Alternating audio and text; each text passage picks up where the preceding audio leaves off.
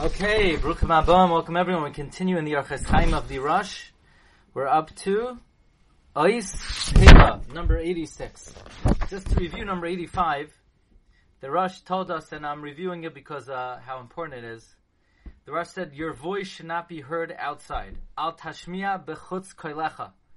Your voice should not be heard outside, even if you're not shouting very loud, but there's a certain sense of modesty and a certain sense of humility and softness that a person should exhibit, that even if they're not speaking too loud, but their voice should not be heard out of their house, through their house.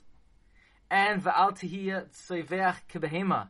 And even if your voice is not going to be heard outside, you have soundproof doors, and you make sure that your voice is not heard beyond the confines of your house. You shouldn't scream like an animal. And furthermore, your voice should always be soft. That is a hanhaga that one should always adopt. You can't hear me? Are you able to hear me? Yeah, they're able to hear. Okay. Now,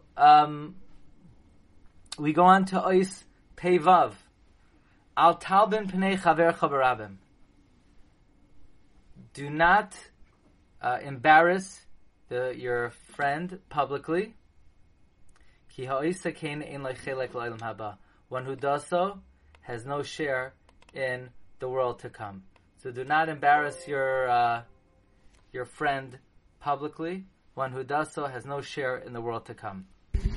The Rav Goldberg cites Rabbeinu Yonah in the Shari Tshuva, who writes that one who embarrasses their friend publicly has no share in the world to come.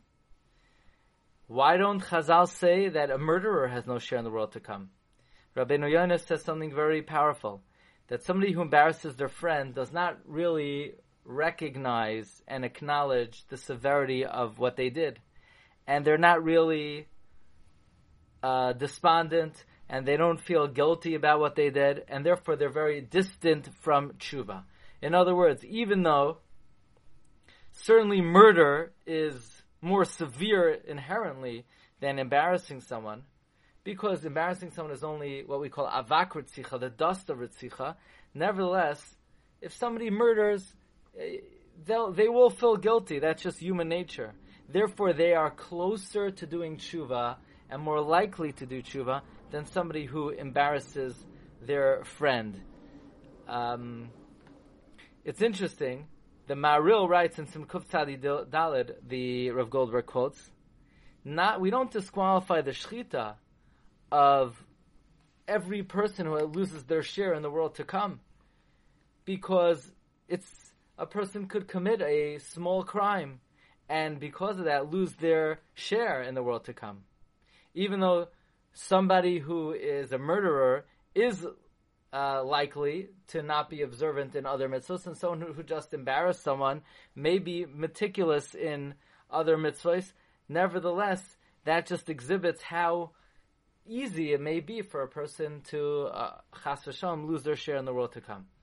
Now, which means that the reason why a person is ma'abed their share is because they don't really feel they did something wrong. But if a person, of course, were to do the proper tshuva, then ein davar oimeh b'fnei tshuva. Tshuva would be a recovery for any type of infraction.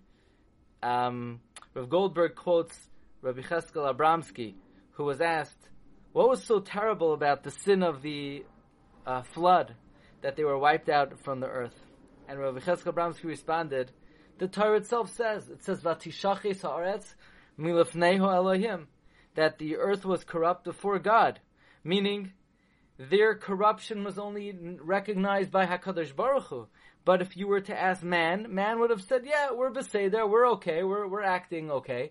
And because they rationalized their activities, so therefore they didn't recognize they did anything wrong, and therefore they were very distant from teshuvah.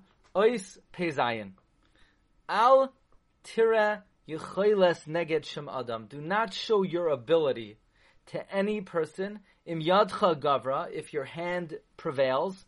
Ki lo yseida, because you never know im tachalash, if you will become weak.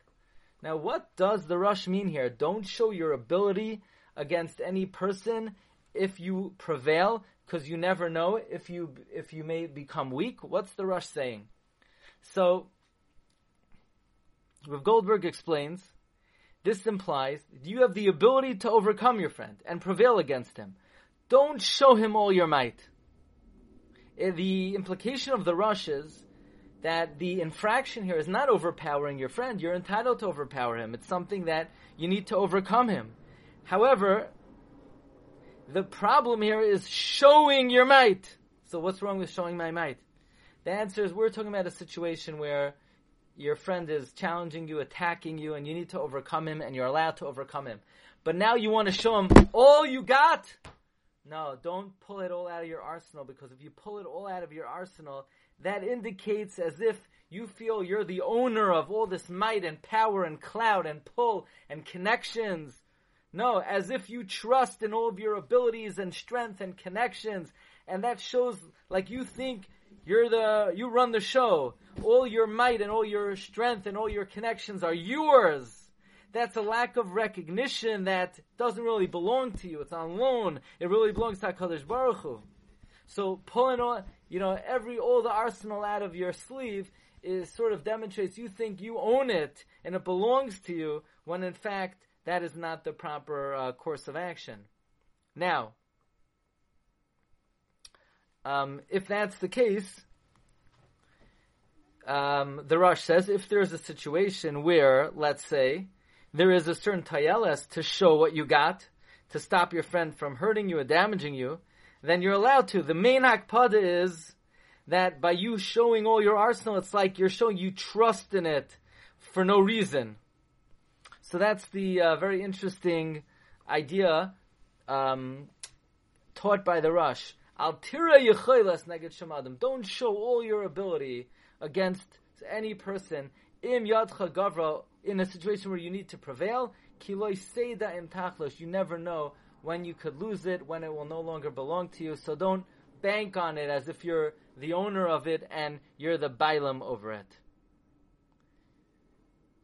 Okay, we're going to hold it over here. B'ez Hashem, we'll pick it up tomorrow in Ois Peiches. Wishing everyone a wonderful day. Kol Tov.